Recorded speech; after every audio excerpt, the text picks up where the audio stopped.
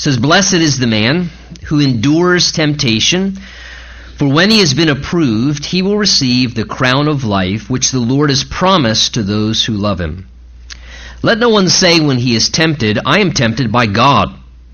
For God cannot be tempted by evil, nor does he himself tempt anyone. But each one is tempted when he is drawn away by his own desires and enticed. Then when desire has conceived, it gives birth to sin, and sin, when it is full grown, brings forth death. Do not be deceived, my beloved brethren." And Father, we humbly ask now as we continue in this time of worship, Lord, as we've prayed and sang and given to you of our tithes and offerings, Lord, we thank you that this is just as much a part of our worship now as we give to you our heart and our attention and an ear that wants to hear what your Spirit would say to this part of your church assembled this day. So we pray, help us now by the power of your Holy Spirit. Make our hearts good and fertile soil and put the seed of your word deep into our heart, Lord. Feed us, nourish us, speak to us in a personal and a timely way, whatever it is we need to hear from this section of Scripture that you've given to us from your word. Bless and speak to us now, we pray in Jesus' name. And everyone said, amen. Amen. You may be seated.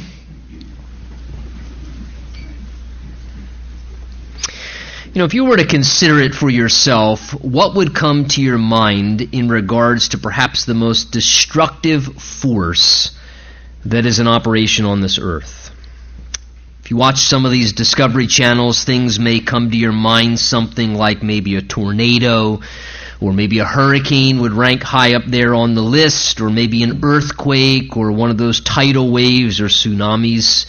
But I would propose to you that beyond those things, I think the proper answer to the most destructive force on earth, honestly, is just sin. I think stronger than any hurricane, more powerful than any tornado or earthquake, the power of sin in its destructive and damaging effects on this earth by far outranks all those other things. And I think that's why perhaps here we have this practical instruction given to us in the book of James to offer to us help in regards to temptation and sin and things that apply to those topics. The background, remember, we looked at as we began James last week, is James began by writing about how part of just living on this earth, everyday experiences with the presence of sin that exists on this planet, is it's going to bring to each and every one of us normal human struggles, everyday challenges that we face, hardships, as we may refer to them as, periodic tragedies, sickness, suffering, financial problems, health problems, family challenges, stresses of everyday life. We're all going to undergo, James said, various types of trials. Some of those trials are short. Some of them last really long. Some trials are kind of not too difficult. Others seem overwhelming.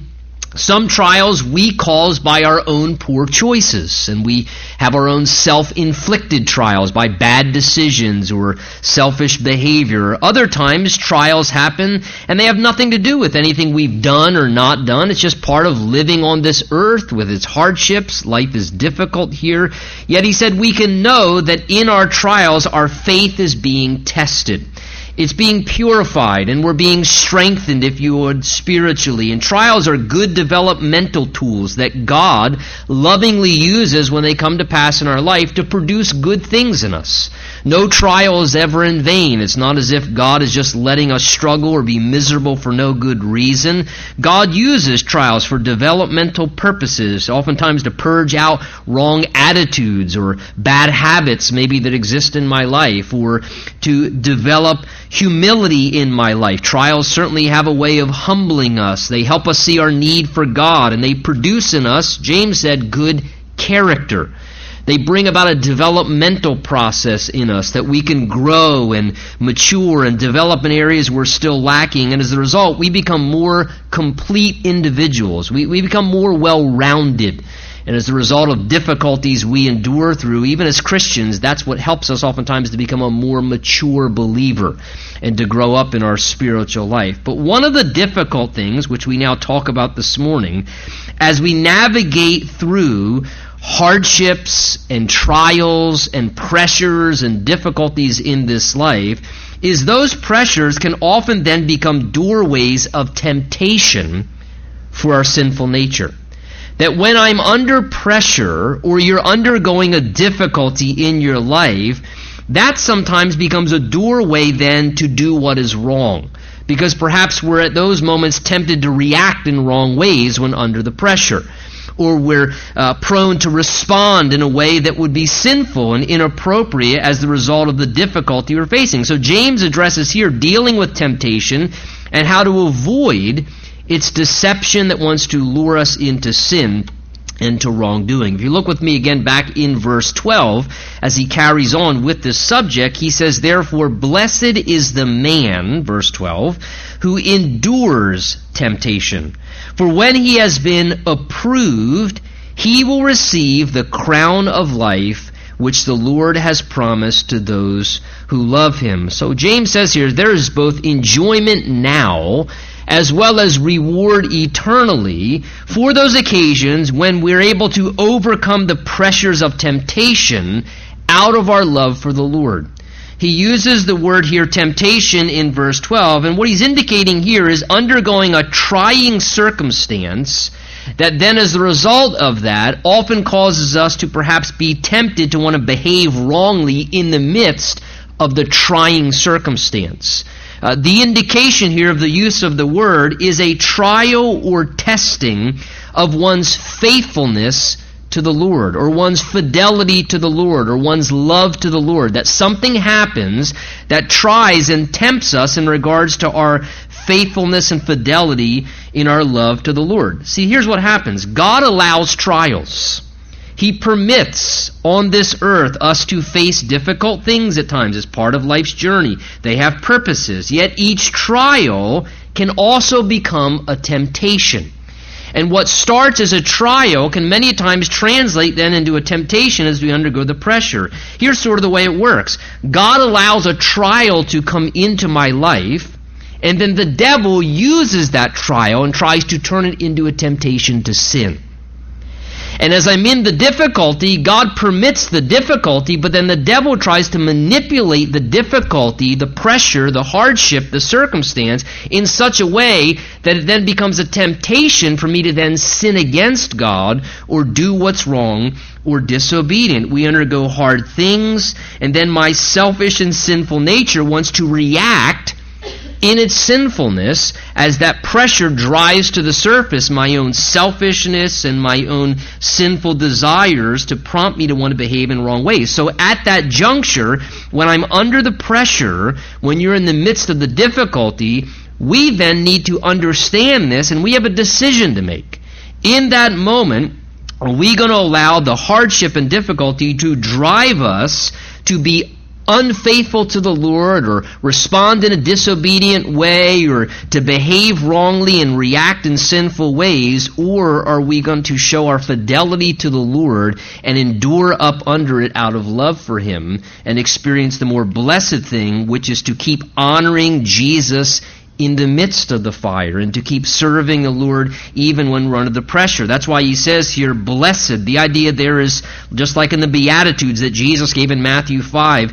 Blessed, that is, oh, how happy or fulfilled is the man who endures temptation. The idea is to endure through it without giving into it. To endure under its pressure without indulging what it may be tempting you to do. Again, certainly, that is a very blessed experience. When you can go through a hardship and you feel the temptation to do perhaps what you shouldn't, but you're able to walk in victory, oh, how happy that is. How blessed it is to feel like I was close, I felt the fire, I saw the edge, but by the grace of God I endured through it. And how wonderful to then be on the other side of that and have the blessed experience of peace and not regret and the remorse because we caved in or we just added fuel to a fire by acting in a wrong or sinful way in our selfishness. And that word endures that he uses there in verse 12 It's the Greek term that means to hold up underneath something that's like a heavy pressure or load that's bearing down on you. And so you have this load or this pressure bearing down on you, but you bear up under the weight of it, and you carry on without falling under the load. You carry through, you keep persevering without giving in under the weight of that, and you endure what it takes to keep going and do what's right, no matter, listen, what you're feeling or what you may be thinking in your mind. It's interesting, the analogy here, it seems, the picture that's trying to be conveyed in the text is sort of like what we might think of an athletic competition, where an athlete exercises needed endurance or perseverance to keep going in a situation when, if you've ever done athletics or ran or anything of that nature, you know there are times when it would just feel best to just give up, to just stop.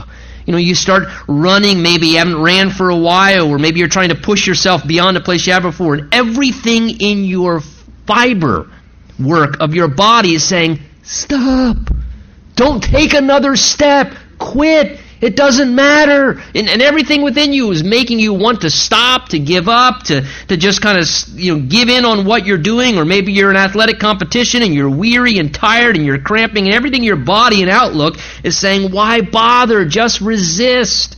Give in this situation. Yet being able, as an athlete, to ignore those feelings, to suppress those thoughts, because you want to achieve no matter what load you're under, and you press on and keep enduring in perseverance without cheating or without quitting until the time is up, until you reach the end or cross the finish line. And this is often what we experience under trials and temptations. We have to decide when we're in that situation, am I willing to endure through this to keep honoring my Lord? Because, Lord, in the midst of this, it's hard to keep doing what's right, but I will endure through this, Lord, to honor you. I won't give in to how I feel. I won't give in to what I think and the wrong ideas, or the shots that are being fired across my bow by the enemy saying, you should just do this, or why bother, or you deserve to respond or react in that way. And instead to say, you know what, no, Lord, I'm going to bear up under this. I'm going to endure. I'm going to remain committed to you because I love you.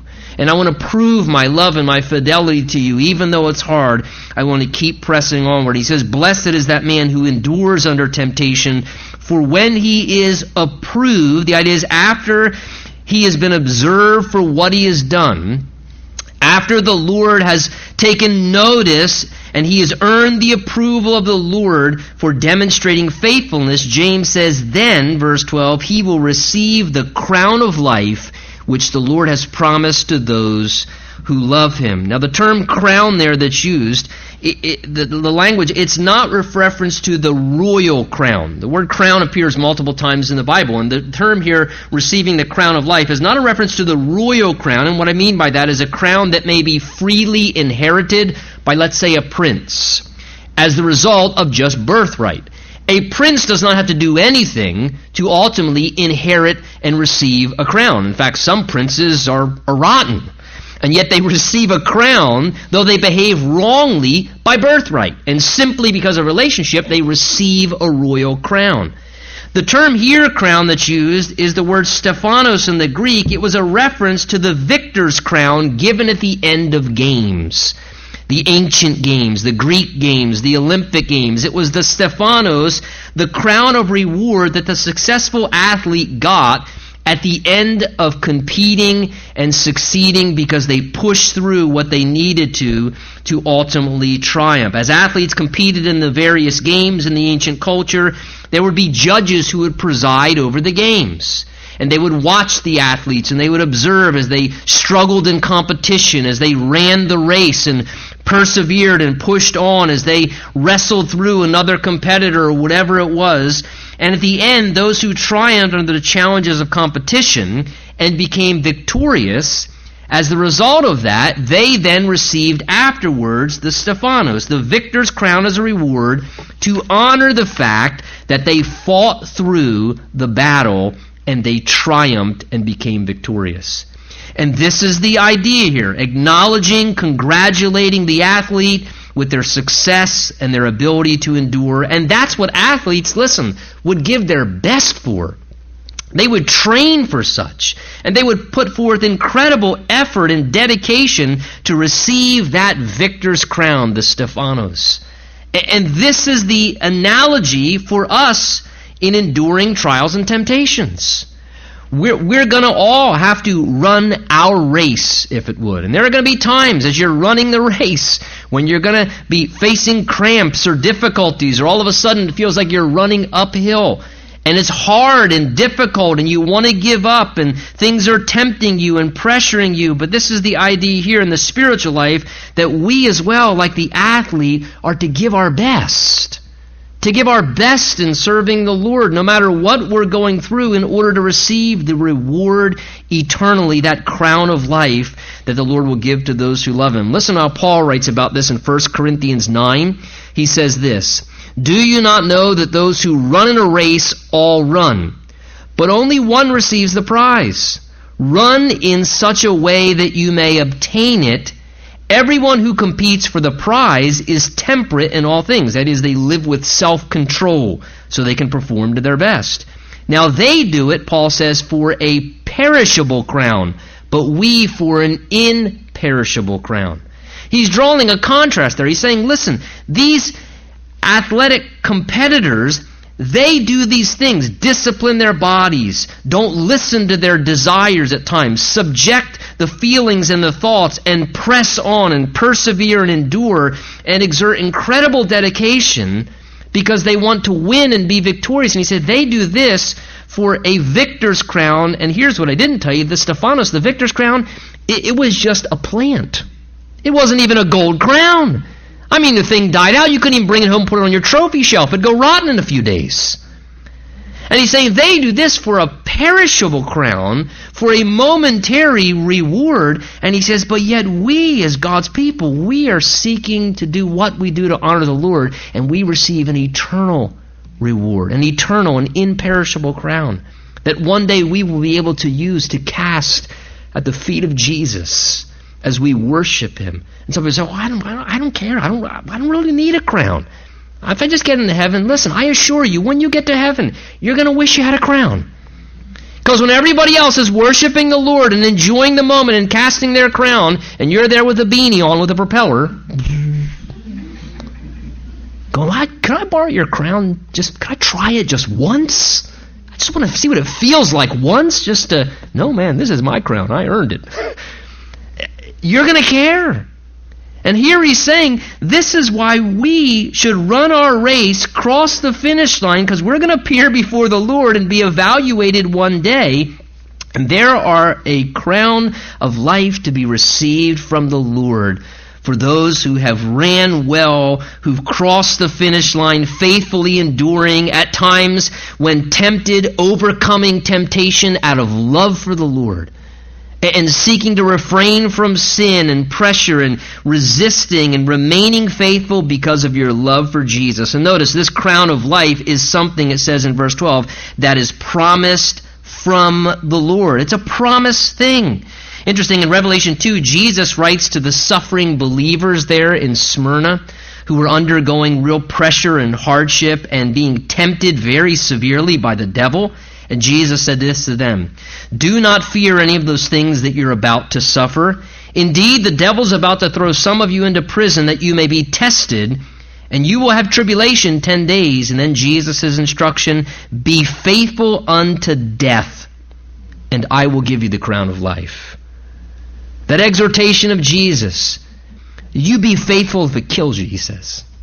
You be faithful unto death. Be faithful to me. Be faithful to what you know is right. And he says, one day when you receive that crown and hear, well done, thou good and faithful servant, he says, I assure you there'll be no regrets. No regrets whatsoever. Not one at all. And it's promised, it says here, verse 12, to those who love the Lord. We prove our love by exercising our commitment to Him when we're tempted. And when it's difficult, that we show our faithfulness and fidelity. And let me just say, as it says that it's given to those and promised to those who love the Lord. That shows as well, what is the healthiest motivator To resist sin and temptation, the healthiest motivator to remain loyal to the Lord, it's loving Him. It's just loving the Lord and developing a greater love for the Lord. It is amazing, is it not, what kind of sacrifices will be made for love? The sacrifices we see people make who are in love with someone, what they're willing to do, because love is an action word. It's not a feeling, it's an action word. Love demonstrates itself. And when someone is genuinely in love, they will make sacrifices. That's how you can measure their love. And the same is true spiritually. When someone loves the Lord, they will make sacrifices. Sacrifices that at times will choose to deny themselves because they want to honor what's right and be obedient to the Lord, even when the pressure's on and the temptation is on. So what a wonderful promise to know this crown of life to those who love the Lord. Perhaps that's you this morning, so stay faithful. Don't waver. You will be rewarded for your faithfulness in the midst of what you're undergoing right now. Then, knowing that sin can certainly be a deceptive thing, James gives a little bit of perspective now on temptation and sin, beginning in verse 13. He says, "Let no one say when he is tempted, I am tempted by God. For God cannot be tempted by evil, nor does He Himself tempt anyone." So notice what the Bible does here. The Holy Spirit gives James this really good counsel for believers that when we're being drawn or enticed to sin, when we feel tempted, it is never right to think that God is causing it, or to blame God if somehow He is at fault for the reason why I feel tempted in this way within to do what is wrong. He says here, we should never say, verse 13, I am tempted by God. In other words, that God is to blame for what I'm tempted to do wrong. That we should never say that. The reason I'm tempted to do this, or the reason I'm tempted and desiring to do what I am, well, it's God's fault. He's responsible for this inclination within me to do this wrong or sinful or inappropriate thing. James states the biblical fact there by saying, let no one say when he's tempted, I'm tempted by God, for God cannot be tempted by evil, nor does He Himself tempt anyone. Again, God's very nature is that He's holy and He's just and He's righteous. He's unchanging and immovable. So God, because of who He is, cannot therefore be moved, pressured, or persuaded to do anything wrong. And God, because of who He is in His nature and His love and His goodness, would therefore never even be able to tempt a person who He created to do that which is wrong or evil. It would violate the very nature of who God is and contradict His will, purpose, and nature. He would never persuade someone to harm themselves by indulging sinful behavior. He would never pressure someone from within to violate what's best for their life and bring upon themselves the damaging consequences that sin bring into a life.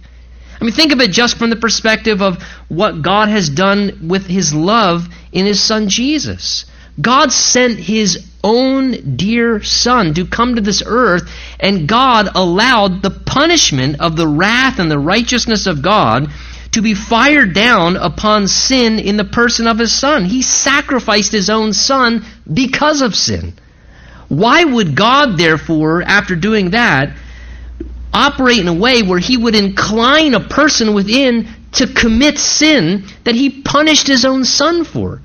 It's an utter contradiction of logical thinking that God would be responsible to tempt someone to sin or to prompt someone to do what is wrong. And sadly, though, let's be real, that is the error to want to shift blame that has been in existence since the Garden of Eden. If you think of Genesis chapter 3, where God gives the one prohibition to Adam, you may eat of all the trees in the garden. Remember, but He said, but of the tree of the knowledge of good and evil you shall not eat, for in the day you eat of it, you shall surely die. God gives a basis for Adam to be able to prove his love and fidelity to God. God does not violate the free will or manipulate man to follow him like a robot. So He had to create an opportunity for man to demonstrate his willingness to want to love God, to want to follow God. He gives him one prohibition. What does Adam do? Ultimately, Adam and Eve, we know that the failure takes place. They partake, they disobey God. And then when God goes searching out Adam and finds him trying to hide from God, which is a rather vain effort, as if somehow you can play hide and seek with God and win the process. That's a rather vain idea. But he gets to Adam, and it tells us in Genesis chapter 3 that God says to Adam, "Have you eaten from the tree of which I commanded you that you should not eat?" Anything you want to confess, Adam? Here's Adam's response. First confession in the Bible. It says that Adam said to God, "The woman whom you gave to be with me, she gave it to me and I ate." I mean, there's a double blame shift. First of all, she gave it to me, and then he says, whoa, let's rewind there. Actually, God, it's the woman that you gave me. God, I was doing okay when it was just me and you in the garden here, and then you decided to give me this woman. And now I sinned. Now I blew it. Now I failed. What's Adam doing? He starts blame shifting a person, but then he transitions the blame right back to God. You gave her to me, God.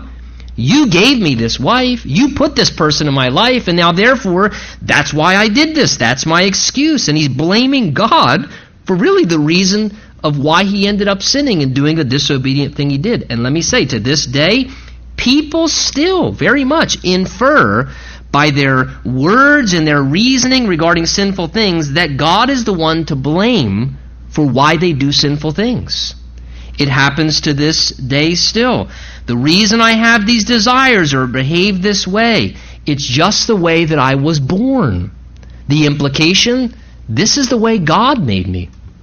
He's the creator and he made me like this, and so therefore the wrong, unhealthy, sinful desires within me, that's God's responsibility. It's not mine, so therefore I have a right to behave this way. Or I have a right to fulfill these desires because God's to blame. He's the one that made me, so he's the one that also put these evil or sinful or inappropriate desires within me. The idea there, what's being said? God's causing the temptation. It's God's fault. He's causing this temptation within me, so therefore I have what? An excuse to then indulge in my wrong desire. And look, this is very simply, sadly, the confused reasoning that exists today in our culture. For example, with same-sex attraction and the practice of homosexual sin. This is the same line of reasoning that is used there. That somehow it's a justifiable thing. I'm just, I'm like this because God's made me like this, and so therefore he's causing the temptation within me, so therefore it's not wrong. I have a right to do this. It's not my fault I have this desire or temptation or inclination within me. And the idea is blaming the thing on God. Listen, I understand that is arresting, but you cannot follow that line of reasoning. Just follow that line of reasoning out in regards to other sinful acts, and you soon begin to realize that's just not rational. That's not realistic. Let me illustrate. Let's say a married man says, I just have a very strong yearning for sexual fulfillment. So therefore, in order to satisfy the amount of desire I have, I just need to commit adultery. And I can't help that God put all these beautiful women on the earth and that he made me with such a strong desire for sex. And so why should I be the blame for this? This is not my problem that I have this struggle. Therefore, I have the right to indulge my sexual desire and appetite. We would look at that and say, well, you out of your mind? No, it's called, yes, you have the presence of a desire, but it's called you need to subdue that desire. You need to learn how to have self-control. In the same way, let's say someone says, look, I just have a really strong tendency and inclination towards anger, and God keeps tempting me with all these annoying people in my life. So it's not my fault that I'm hurting people. Why should I have to sit in a prison cell just because I murdered somebody? I can't help it. I was born with an inclination towards anger and violence. How are you going to start justifying that? You're going to change the laws for somebody who's got anger and violence issues? You're going to all of a sudden say that it's endorsed and okay because they just have a strong... You would say, no. I understand, but that's your struggle. You got to learn to overcome your struggle in a proper and a healthy way. Let's say, for example, I always want new things and I can never be content, and God makes me see all these great things every time, all around, and I'm just tempted to steal. Don't arrest me for being a thief. I was just made that way. I have to steal. And it's just who I am, and it would be wrong to say that a thief is somehow doing something wrong. I have a right to be happy. I'm a thief. I need to steal things. That's just what I need to do. And see, we need to realize this line of reasoning to transfer blame to God for what's felt or desired within, that somehow we're tempted to do what's wrong and it's God's fault, is a very poor line of reasoning. And what it really becomes is just human sinfulness and the nature of man to want to shift and transfer blame and never take personal responsibility for themselves. We always want to shift blame somewhere else. And look, ladies and gentlemen, this is a driving current in our culture. Nobody wants to take responsibility for anything. Everybody wants to feel they are entitled to do what they want, when they want, and you are horribly wrong if you would tell them that's wrong and inappropriate. And what our culture does not realize, and we are raising a whole other generation of young people, it's getting more and more prominent. Listen, I have two. One's graduating high school this year. My other one's now a young adult and in college. And the mindset, once you begin to go down this slope, it becomes a very slippery slope. How are you ever going to justify telling anyone at some point what they desire or what they long for is wrong? Because you said that was wrong 2-3 decades ago, but now it's right, and now it's even legal, and more than that, now it's strongly promoted, and it's championed, as you are courageous and the champion if you live that. How are you going to tell anybody with any inclination to do anything? You might as well just open all the prisons up and tell everybody you're free to go. That nothing is wrong anymore, because how can you justifiably, without partiality, say one person deserves what they desire and the other person doesn't? This becomes a very, very unhealthy thing. We always want to transfer blame, deny responsibility. Well, it's because of this, that's why I did that. Or it's because of them, that's why I behaved this way. And the worst of all is when we sadly, James says here, want to blame God. And we want to say it's God's fault. That is a really unhealthy thing. So James says, listen, let no one say when he's tempted, I'm tempted by God. God cannot be tempted by evil. The truth is, he himself does not tempt anyone. Verse 14, he says, but each one is tempted when he's drawn away by his own desires and enticed. And then when desire is conceived, it gives birth to sin. And sin, when it's full grown, brings forth death. So the Holy Spirit, through James here, he kind of now dissects for us the anatomy of temptation and sin, to help us hear the truth about temptation and sin and how it happens and kind of the process. And he says, first of all, it begins with wrong desires within a person persuading them. He says there in verse 14 that when each one, this is how it happens, when each one is tempted, when he's drawn away by his own desires. Notice, temptation is something everyone struggles with to some degree. We're all wrestling with it. Everybody, to some capacity, is tempted to do what's wrong at different times in different ways. It's a universal struggle. He doesn't say only certain ones are tempted. No, he says each one is tempted by their own desires. Everyone's wrestling in different ways with forms of temptation. But notice, it's because of our own wrong desires. That each one is tempted when he's drawn away by his own desires. Again, the Bible puts the ownership of the desires that are wrong desires within me upon myself. They're my own desires.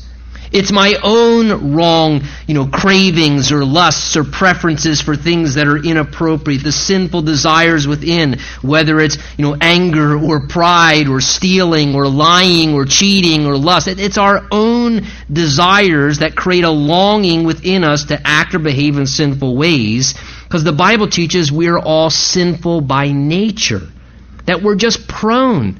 We're naturally magnetically drawn to do what is wrong. The Bible speaks of the lusts, the cravings of the flesh and the mind. That is, the cravings within all of us to want to satisfy the cravings within us that at times are just wrong and evil. And that can be anything, whether it's just feeling like we want to react in a situation, to say something nasty to somebody, or let out our frustration, or be mean or cruel. Whatever it is, it's our own craving, this innate desire to do not what is right, but want to do what's wrong.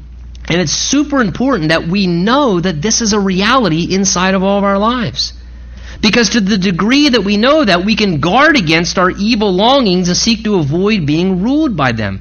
Because if those desires aren't dealt with personally, or they're not denied by the power of God and an awareness of where they emanate from, our desires, James says here in verse 14, our desires ultimately will cause us, look at it, he says, to then be drawn away towards doing what is wrong. So the desire is where it begins with, and if it's not dealt with the desire, then we find ourselves being drawn away, that is, lured or persuaded away from God, away from what's right, and towards committing sin. He says, we then, verse 14, become enticed. And that word enticed there that's used refers to chasing after a baited hook.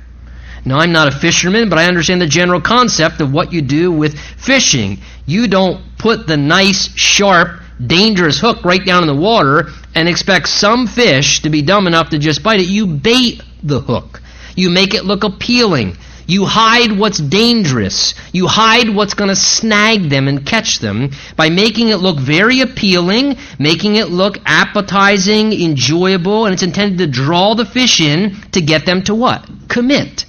You entice them to get them to indulge, to commit to it, and then the goal is to then snag or trap them, and that's how temptation works. The devil is a master at baiting hooks. And he does it in very wonderful ways. He's a master deceiver. If there's anybody that should teach a marketing and advertising class, it is the devil. His ability to market things well and package them and promote them, to draw people in, to pull customers in, to get them to commit is phenomenal. It's phenomenal. But this is what he does spiritually. There's always this step in the temptation process where there's wrong desires within us, and then we find ourselves being enticed and persuaded and lured away by enticement and being drawn towards something. And really, enticement is just a solicitation to do evil. And this is what happens. The devil solicits us to behave wrongly, to act wrongly, and he advertises it to the point where it feels so irresistible that people find it very hard to pass up the opportunity not to indulge. Which brings us then to verse 15, which is another part in the process. At some point, there's the desires within, then we're drawn away and enticed, and then ultimately what happens, thirdly, there's the decision to act. The decision moment comes, where we commit and we engage in the practice of sin. He says, verse 15, then when desire has conceived, it gives birth to sin, and sin, when it's full grown, brings forth death. So notice he pictures temptation that results in committing sin like conception that results in birth. And I want you to think realistically in regards to conception. Conception is a biological process where two things are joined together to create something. And if those two things are not joined together, nothing will be created. It takes two things to be joined together in conception to then create and give birth to something. And this is the same way in regards to giving birth to sin. When it comes to conceiving and giving birth to sin, when sinful desire is joined together with sinful opportunity, when desire meets opportunity, when those two things are joined together, desire and opportunity, then unwanted spiritual conception gives birth to something called sin. We then engage, we then commit sin by entering into it. So the key is practicing, if you would, spiritual abstinence in keeping these two things apart. Sinful desire and opportunity to sin. And to the extent that we abstain and keep those two things apart and coming together, we will be able to avoid. There will always be sinful desires at work within us. That's not going to change. We have a sinful nature. It's going to be there until we go home to heaven. Jeremiah 17 says, the heart is deceitful above all things and desperately wicked. And that's on a good day. That's the condition of our hearts. Our hearts by nature are going to be prone to what's wrong. We have to endeavor to walk in the Spirit, not let those things rule over us. The Bible tells us in Galatians 5, walk in the Spirit, and you will not gratify them the lust of the flesh. So the presence of sinful desire is always going to be there raging within us, and then there's always going to be opportunities on this earth to indulge and practice sin. And they just seem to be becoming more and more available the longer time goes on and the closer we get to the return of Jesus. So there's always going to be the doorway to enter into sin. So we got to be wise and seek to avoid and flee opportunity to engage sin, because I have little control over the rotten desires within me. They just show up every morning again. They're just there again. And I can seek to suppress and walk in the Spirit and so forth, but what I do have control over is opportunity to sin. That's why we need to be intentional and proactive to avoid opportunities to indulge sin. And let me just say, this isn't rocket science. Often it's very practical, seeking to avoid opportunities, to minimize occasions when we would sin. Whenever we allow wrong desires to connect with opportunity, the result, he says, is it's always going to give birth to sin. These two, when they come together, always result in bad decisions, selfish choice, and sin is entered into. And just like there's a process to something being born, there's always a process that leads to sin being committed. It's just the way that it happens. At the end of the day, sin is a choice. It's a choice. I remember a book long time ago. I first became a Christian. I only read the title of it because a lot of times I just read the title of a book, I get the point, and I'm too lazy to read it. The book said this: if the devil made you do it, ... you blew it. I thought, I got that. That's an idea. Yeah, the devil tempts and persuades, and he advertises and he markets, but at the end of the day, the book was basically saying, whoever took the time to read it, it's not the devil's fault, it's your fault. You sinned. I sinned. I chose to act wrongly, and therefore I'm personally responsible for my own sin. I'm accountable to God for my sin. Because the devil can prompt, the devil can persuade, but the devil cannot push or make us do something. He's not able to do that. He draws, he tempts, but we choose to conceive sin by letting desire meet with opportunity. And that's why, listen, be practical. By golly, I mean, I talk to people on occasion who end up entering into sin or struggling with something. Oh, I just don't understand. I don't understand why I keep struggling with this. And I keep looking at things I shouldn't look at on my computer. I don't know why I keep doing it or whatever. Throw your computer out. Oh, well, come on, this is 2017. I got to have a computer. You do? If you got an issue you can't resolve, maybe you don't need to have a computer. Maybe you don't need to have a phone. Because what's more important? Your soul, the condition of your life, or being able to be technologically savvy? I don't know. I assure you, is there anybody in this room who doesn't have a computer? No one? How many? Raise your hand. Seriously. Anybody who doesn't have a computer? How are you living? You must be miracle workers. Wow. Listen. Well, I don't understand why I keep struggling with drinking. I'm hanging out with these guys, but I don't understand why I keep struggling with drinking. What are you hanging out with people who are drinking for? This isn't rocket science so often. Well, I don't understand. We just drove out to this location, and we were looking at the moon, and we were sitting there in the car, and we were cuddling, and then, well, I don't know how it happened. I can tell you how it happened. It's called the birds and the bees. It's called chemicals that work strongly in your body when you're attracted to something. This isn't really complicated. He's saying keep desire away from opportunity. And he says the reason why is because then when sin is full grown, it brings forth death. Notice there's damaging effects of sin. When sin is full grown, you see, the Bible implies sin grows. It grows. And that is so true, is it not? Sin is never content to just stay small. It always wants to develop. It wants to take more control over your life. It wants to have a greater fulfillment. A little bit isn't enough. It always wants more. It wants the next level of intensity. It wants more frequency, more fulfillment. Sin is always going to grow. It's always got a history, and it always wants to create more and more opportunity moving forward. And he says the horrible thing is sin, as it continues to grow and develop, It's destructive. It brings forth death. Sin always kills. It always robs of life. It kills a person's spiritual life. It harms people. It takes dominating control over lives and brings bad consequences. It ruins relationships.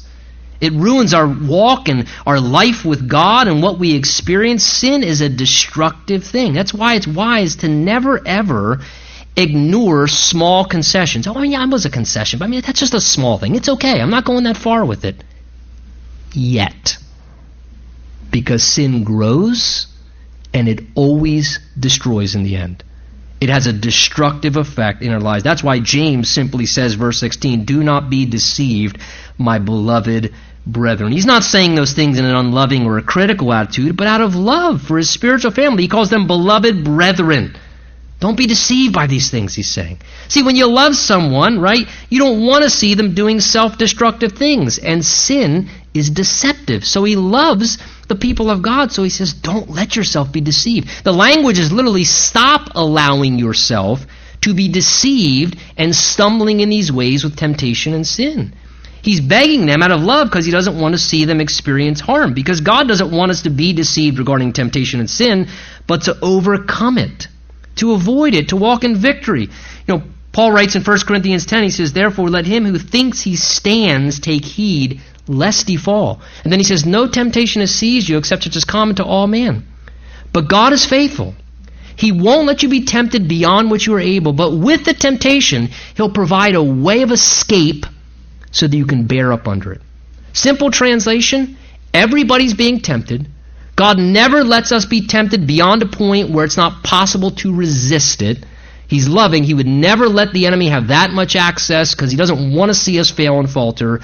And with the temptation, he always makes a way of escape. There is always a doorway of escape. The point is simply this, is you're cruising down the road and you're seeing sin ahead, sin ahead, sin ahead, sin ahead. God's making exit ramps saying, get off.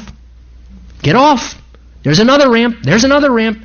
And we, if we're honest, can always look back in hindsight and say, yeah, there were a few exit ramps. I just didn't take them. God always provides the way of escape. The important thing is take the way of escape. Remember that old poem, Humpty Dumpty sat on the wall? Humpty Dumpty had a great fall. Here's my question. Why was Humpty sitting on the wall? So my question to you is this. Perhaps the word of the Lord for some of you is, why are you sitting on the wall of sin and temptation? You're risking a great fall. Don't sit on the wall. Stay as far away from the wall as you can. Because there'll always be plenty of slippery slopes and traps and landmines everywhere else you walk anyway. Don't go sitting on the wall. There's nothing healthy about that. And Jesus wants to help. Hebrews 2 says he's able to aid those who are tempted. Hebrews 4 tells us that Jesus was tempted in all points as we are, yet was without sin. He never failed, so he's able to help us as living in humanity to help us with any temptation. What I'm dealing with is so hard. Maybe I honestly can't relate. Maybe somebody else honestly can't relate. But the Bible says Jesus was tempted in all points in his humanity and he never sinned. That is, he beat every temptation. And if you have Jesus in your life, the power of the risen Christ lives within you, and he would say to you, listen, I know you can't beat this. Surrender, submit. I'm in you. I've already beat this before. I can defeat it. I can help you overcome it. Let's stand, let's pray.